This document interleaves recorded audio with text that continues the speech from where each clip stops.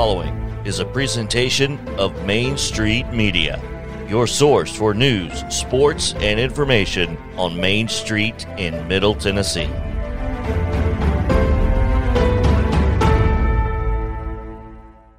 Welcome to Main Street Today, a podcast or what we describe as radio on demand. Music, lifestyle, business, sports, feel-good stories about you and where you live.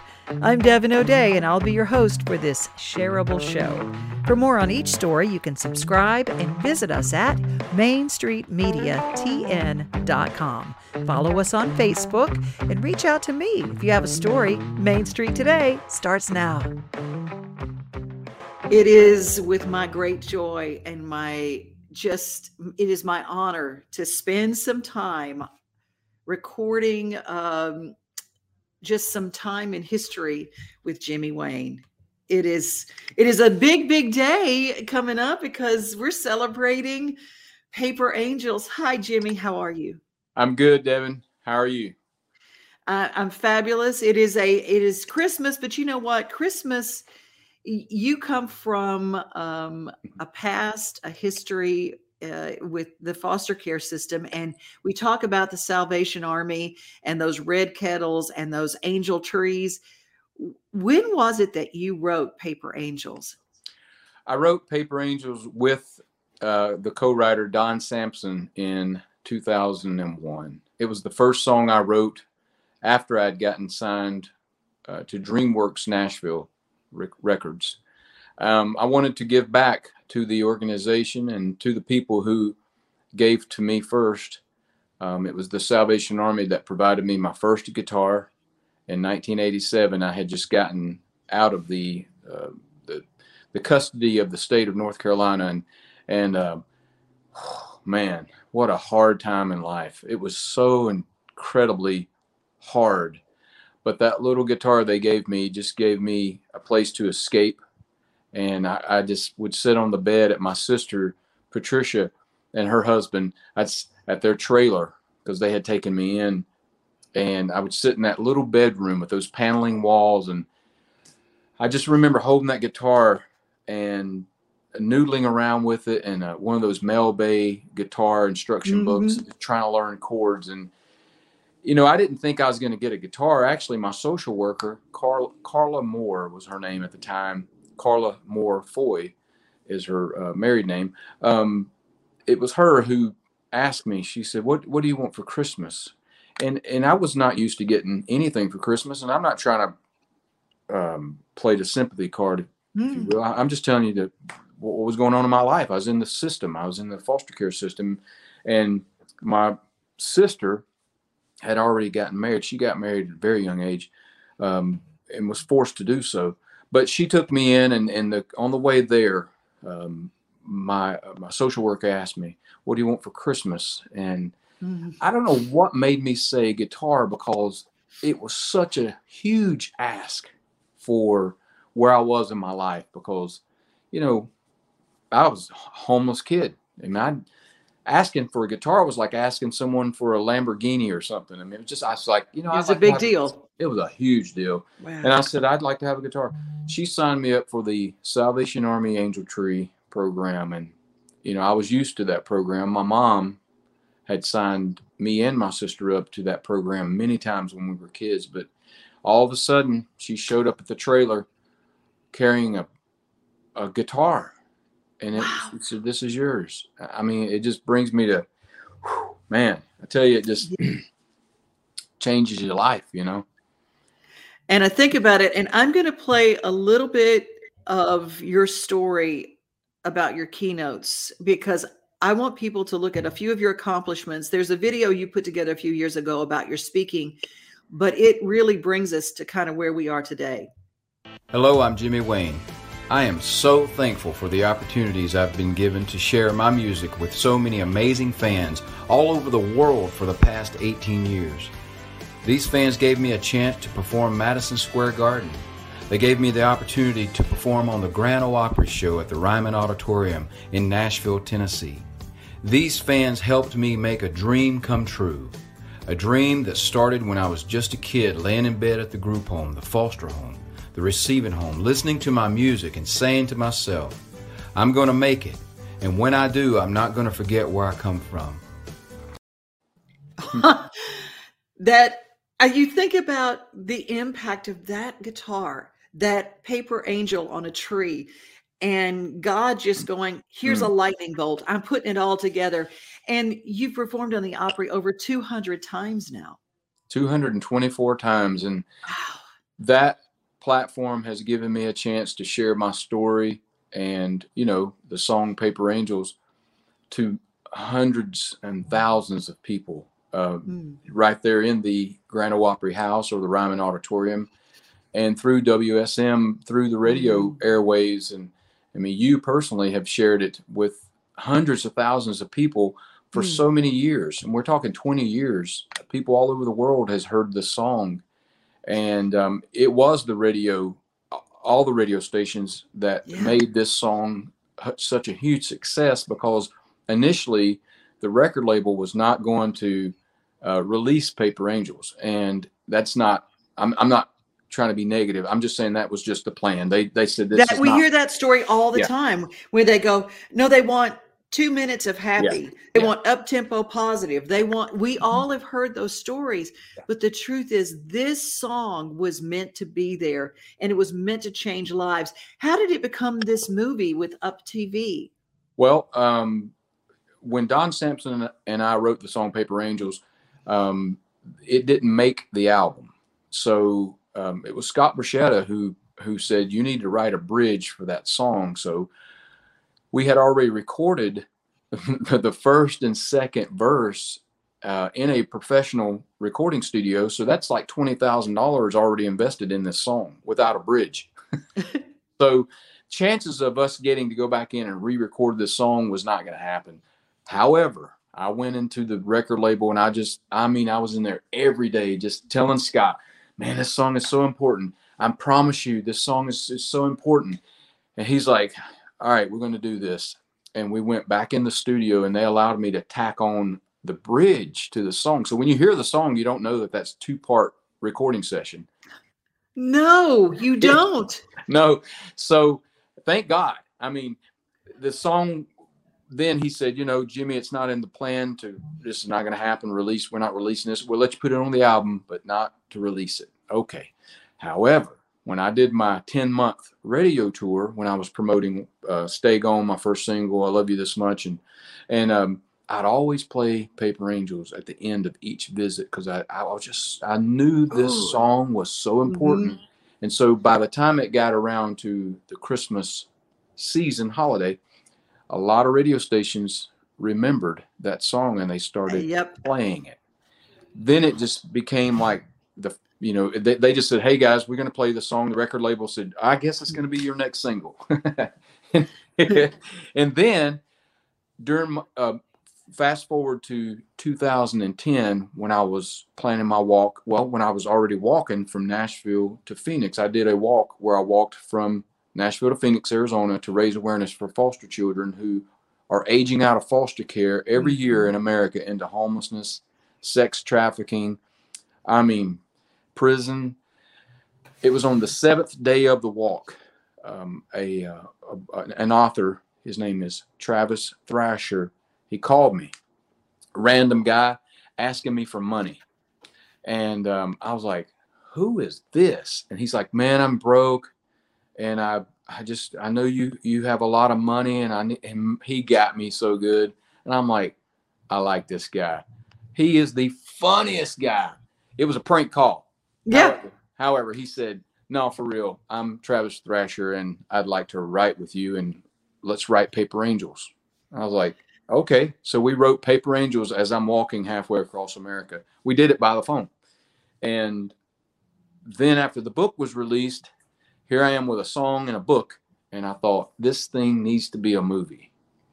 And after I had spent my wheels, if you will, in Nashville, trying to get everyone to do something with this book and song, I was just hitting walls left and right. And just one evening, I decided to go on LinkedIn, of all places. And I saw this lady's name, and it said movie director. and producer. And I thought, well, I'm just going to give it a shot. I'm just going to give it a shot.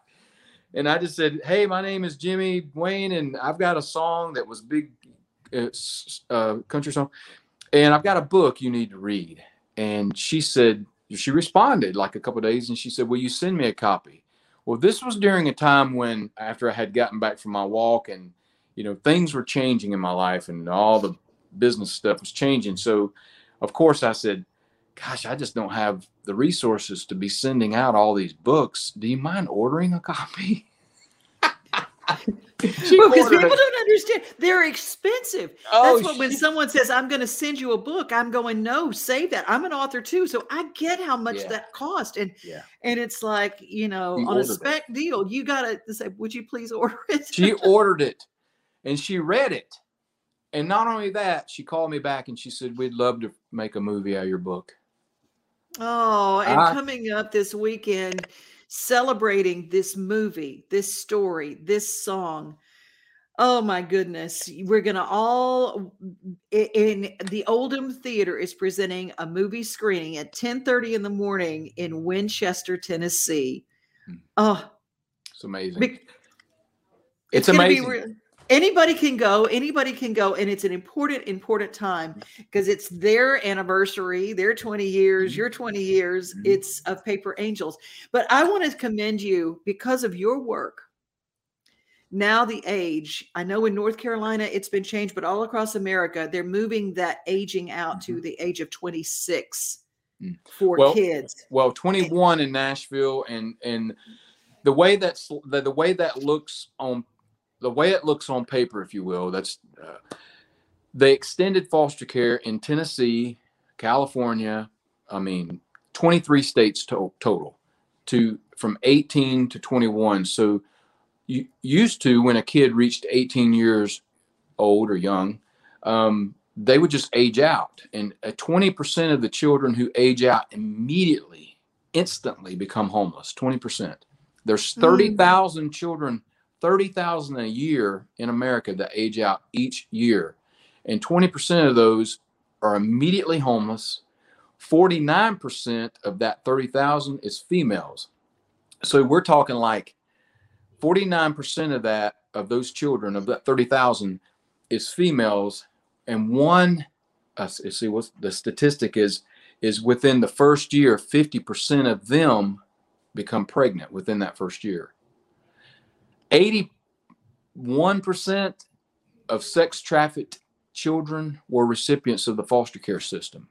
It is such a crisis, and it's right here. We can do something about it. So I'm trying to get every state to extend foster care, because what that will do, first of all, it is about the money. The state wants to know how much it's going to cost. Guess what? It's not going to cost you anything. In fact, they've done the research. There's a $2.60 return on every dollar invested. You save money by doing this. Why? Because, 1 out of 4 ends up incarcerated within 2 years. You're talking about a 50% of the females who end up pregnant. Now you got 2 children to care for through the welfare system. So if you extend it for 3 years and offer minimum resources. Now, we're not talking like handouts to kids that don't want to help themselves, because you either have to have a job or you have to be in school. Wow. And you're helping a child become transition into adulthood and become a productive citizen. How do I know that's true? Because I have met some of these children face to face. I literally just met a kid at the TBI conference in Nashville, and he said to me right in my face he said, thanks, man, for doing that walk, because I was getting ready to turn 18 and I would have been homeless. And he got 3 additional years to get himself together. And now he has a wife, a family. He has a job. He works for the state. Meeting these kids, hearing their stories and them saying how that walk, that little thing that I did, it's just amazing. It truly is amazing. And it's when good people do something, that lives are changed. And I almost can't talk about it because it it's so huge. And I think about the number of children right now. Did you know, and I know I'm not telling you anything you don't know, but the number of prison beds that are funded is based in direct correlation to the number of kids that go into foster care. Yes. And that is a travesty, and it is wrong. And you start thinking it's as simple as a paper angel, but as big as changing legislation. And we've got to do something. And I think about what you have done, and God looks for good men who are willing to say yes. And I know one, his name is Jimmy Wayne. And you're changing the story, and you speak at corporate events, and you are changing this for the lives of these children. And we shouldn't have to deal with women in human trafficking or men in human trafficking. But what do you do when you're 18 years old and you're saying, bye? That's right. Because you know what? I mean, if I could go back to being, 17 years old and homeless, I was homeless when I was 16. If someone had come to me and said, there's a way out of this, I would have asked how. I mean, because when you're a kid, when you're hungry, when you're homeless, and no one is helping you, everyone turns their back, because it's just, if someone says, hey man, if you do this deal, this drug run, you can make $1,000 all in a heartbeat, because you don't have any other resource, you just don't. And, so you got to make some money so you can eat. I was very fortunate. I had an elderly family that took me into their home and gave me a chance. And I was one of the very few kids to ever get this kind of chance.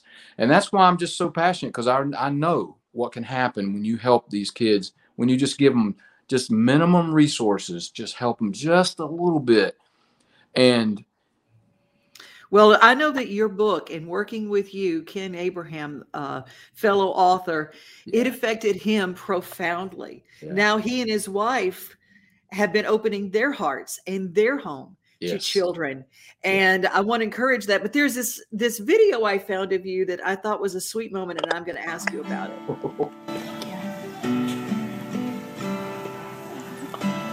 After every day after Thanksgiving sells, the malls just ain't complete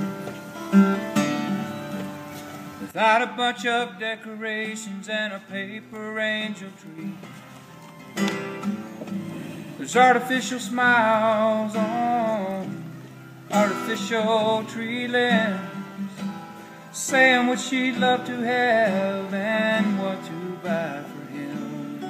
Who is that youngster, and what happened? Well, first of all, just look at that little kid, and just ask yourself, or say to yourself, how can a kid with little small elbows, little small arms that long, how can someone abandon him? That's just, it's hard to believe. And it's also amazing that a family would reach into his life and take him in. And you're like, wow, who would ever give that kid up? But that happened. That happens all the time. Mm-hmm. And I was doing one of my keynote presentations in Casper, Wyoming, and the family came out to see the presentation. They brought him because his favorite song was Paper Angels. And oh, wow. And I just, again, I'm just like, wow, man. So I said at the table, his mom, I think his mom or his dad was filming that. And he would just sit and listen to the whole song like an adult. He just, little elbow. Yeah, no, it's the sweetest. It is the sweetest capture of that. And I want to encourage everybody. How can people, you'll know that the answer to this question. This Christmas, I want to encourage everybody, instead of buying a lot of stuff that somebody in your family doesn't need. I love this beautiful part of Paper Angels, the movie, where she says, let's get an angel and let's buy them everything they want for Christmas. And the husband says, no, I don't think we can afford that. He goes, no, this is my Christmas present for me. And I want to encourage everybody to grab an angel off those trees, grab a bunch of them this year and support those kids rather than buying stuff for each other. Yeah. that you don't need, that you probably won't even remember, but you know those kids will remember it. Maybe you buy a guitar for a kid and it changes their life. What else can we do, Jimmy? What can we do to change the system? It's there's many organizations, and it's, you know, I love the Salvation Army, and there's other organizations that's also helping, you know, families, and there's ministries. I recently saw a battered women's shelter online where they collected enough money to get this woman who was in the battered women shelter with her children, and she was walking to work, and what she did for a living, she cleaned rooms at a hotel. And I'm like, what a hard life. But they got enough money to get her a used car.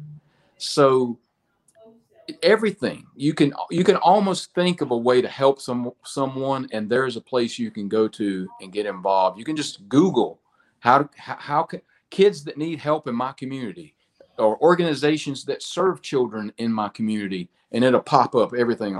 You know, all those organizations will pop up. But the Salvation Army is where I go because it's who helped me when I was a kid, me and my sister and my mom. But I help a lot of organizations out there who are helping kids and families, and there's so many.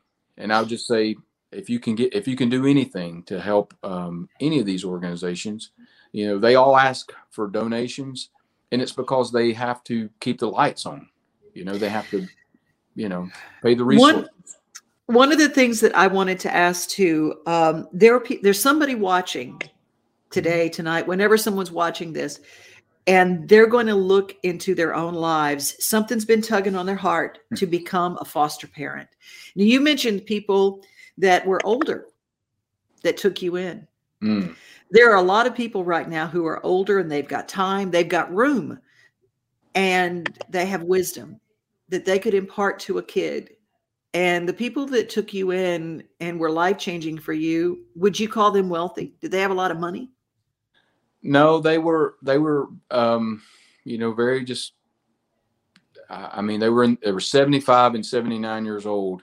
Wow. And he was a World War II veteran, and she was a war wife. She stayed home and kept the house going, which is an incredible feat. She had kids she had to take care of. She had the store. They had a little store they took care of. But they were just hard workers, and they were very, very humble. I never, ever heard her because Russell, he passed away 3 months after they allowed me to move into their home. He was suddenly diagnosed with terminal cancer and just passed away. But I stayed with her 6 years, and she never once ever bragged about what she did or had done for anyone. She just served. That's all she ever did. And when she passed away, at her service, or funeral, if you will, I was at the church, and it was a little small country church in my hometown. And, you know, in small town America, you practically know everyone and you know their business. But I was at the front of the church looking down from the altar over her casket. And I looked out in the congregation, and I saw this packed church, but I saw people in this church that I had never seen before. And I was like, so after the service, I asked her daughter, I was like, hey, who is that? And she said, oh, that's such and such. That's Mom and Dad took her in when she was a young girl, and that's her family now. And I was like, who is that? And she said, oh, that's such and such. Mom and Dad took him in back in the early 80s, and now that's his family. So all these people was in this church that they had helped and never talked about it. So yeah, being young, being older, there's many ways we can help. You know, I hope to someday have a house full of, you know, kids that need help. I mean, I wish we didn't have to do all that, but that's what I hope to do. That's the truth. Let's look at the last part of our story is your love of your biological mother who you lost. There's a place of forgiveness. There's a place of of just looking at them as a human being. And you have such compassion in your heart for this human being that brought you into the world. Tough right there. That's I miss her so much. We had a very, the tough life together. I mean, my mom, I didn't know it at the time, but she was suffering with a severe bipolar disorder my entire life. And there was a lot of things that she did that affected me and my sister for the rest of our lives. I mean, that's the reason my sister got married when she was 14, is my mom made her get married at 14 years young to an older man in the trailer park. I mean, she had just gotten out of prison, and that was her second time in maximum security prison. She's always making these very radical decisions, and it was just, they never made sense. And the hurtful things that she did, and I think one of the most hurtful things that she did was when she got out of prison, she made my sister get married, but then she turned around and married a man who committed a crime. And so he took me and my mom with him on this long run that entire summer from the law. When I slept in this car, I mean, he was driving, my mom was in the passenger seat, and I'm in the back seat, kind of just wiggled my way into a little cubby of all the dirty clothes here. And we're just dodging the law from state to state and stopping at rest areas at night. And that's where we'd sleep. And the following morning, we'd fill up the gas tank and then take off without paying. And it was like Bonnie and Clyde with a kid. We headed all the way to Oklahoma City, south to Waco, Texas, and then back east to Pensacola, Florida. And that's where my stepdad pulled into a parking lot in the middle of the night. It was around 1 o'clock in the morning, and he made me get out of the car. And my mom was at the trunk of the car already, and she was just weeping. And I was like, "What's wrong, Mom?" And she said, "You need to get your stuff out of the trunk." And she kissed me on the face, and I'm standing there with the stuff, and she got back in the car with him, and they drove away. And that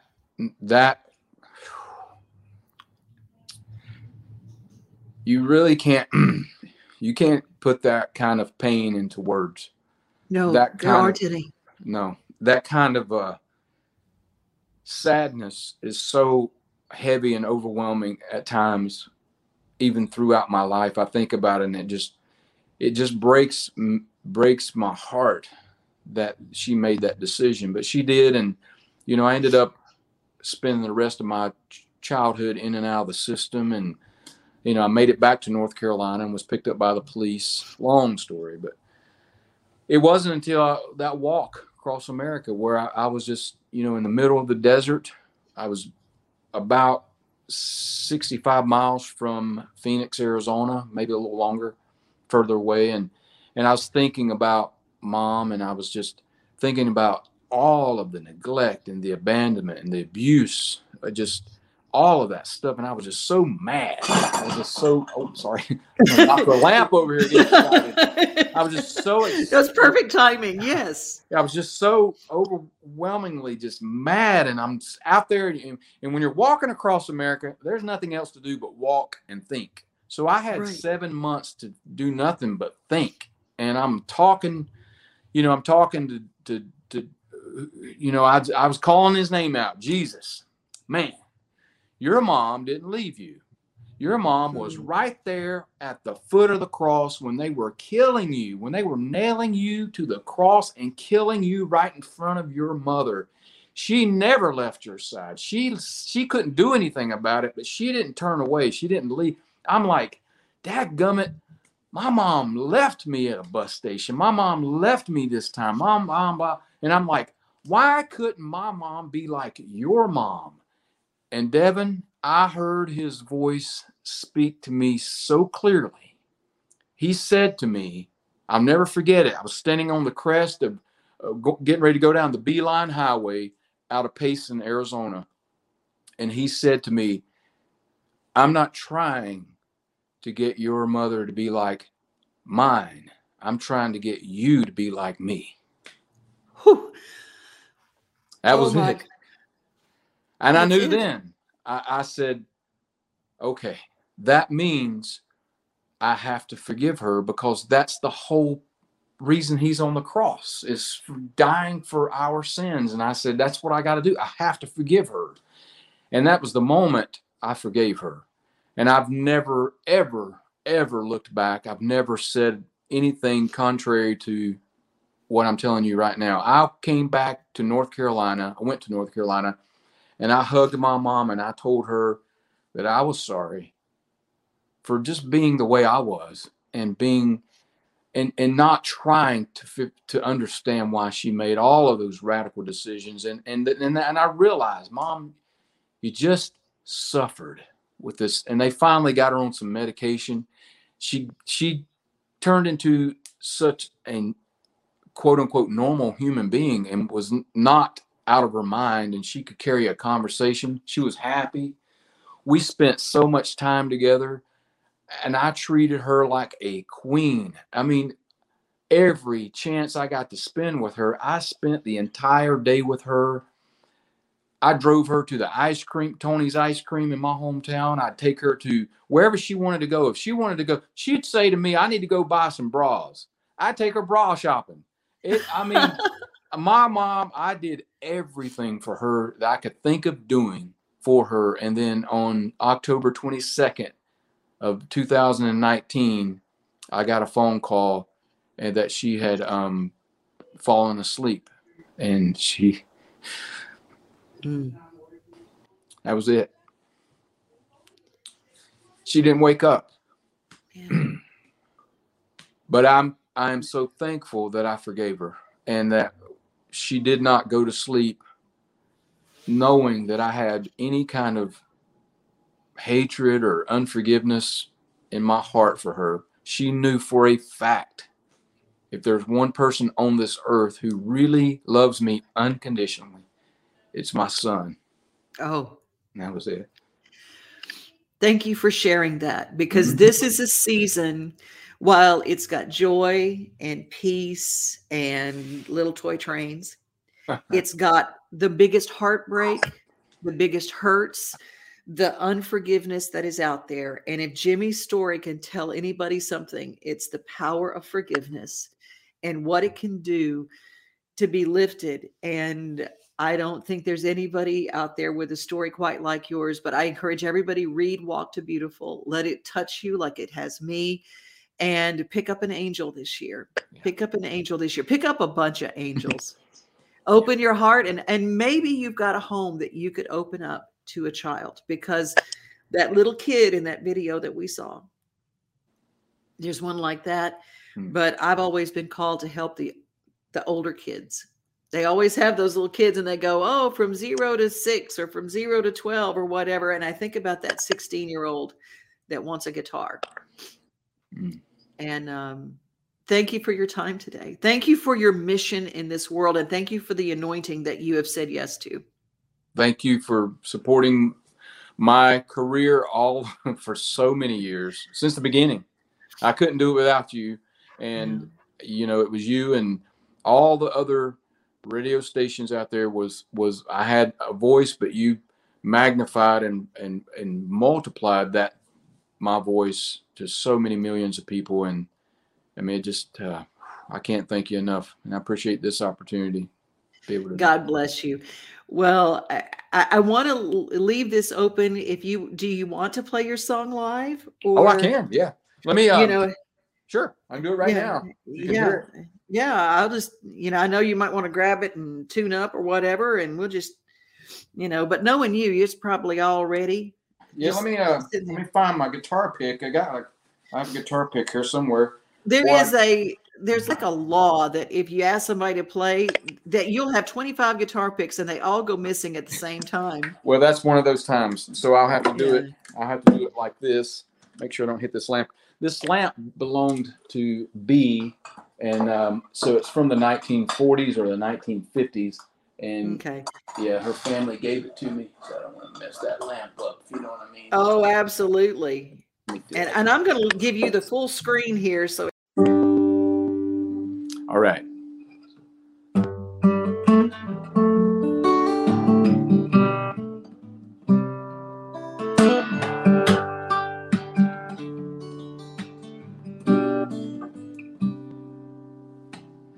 After every day after Thanksgiving sells, the malls just ain't complete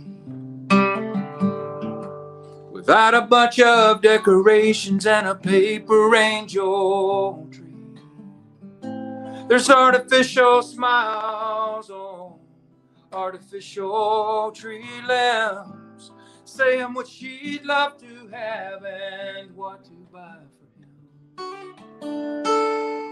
Well, I hope Maggie likes her new winter clothes and her buggy with a baby doll. And maybe Tom a smile in his new Nike shoes when he shoots that basketball.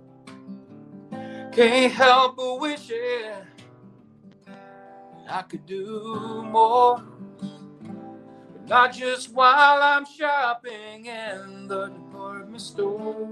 Oh, paper angels, bring my thoughts and prayers.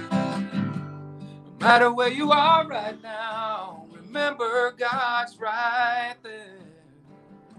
He's asking all of us to help take care of his paper angels everywhere.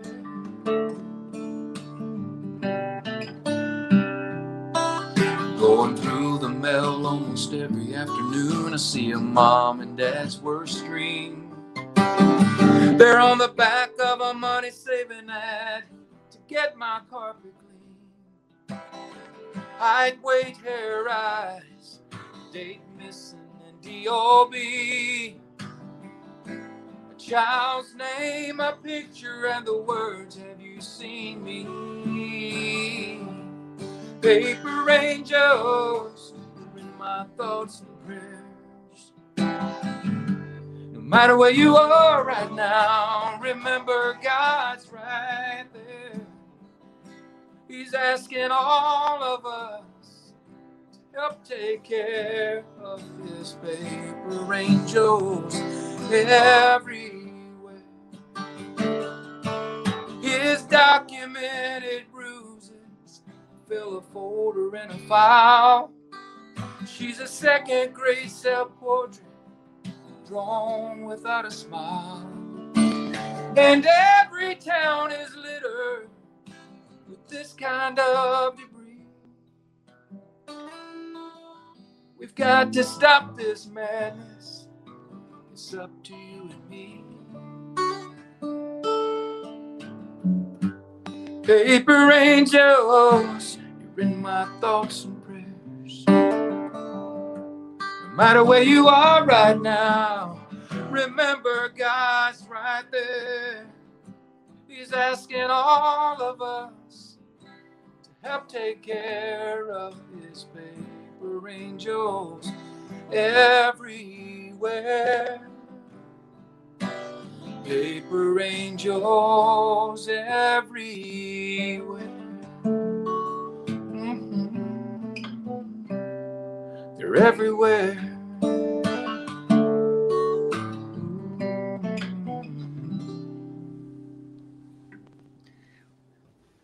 Just every time it hits me right in my heart, and I hope it does everybody else.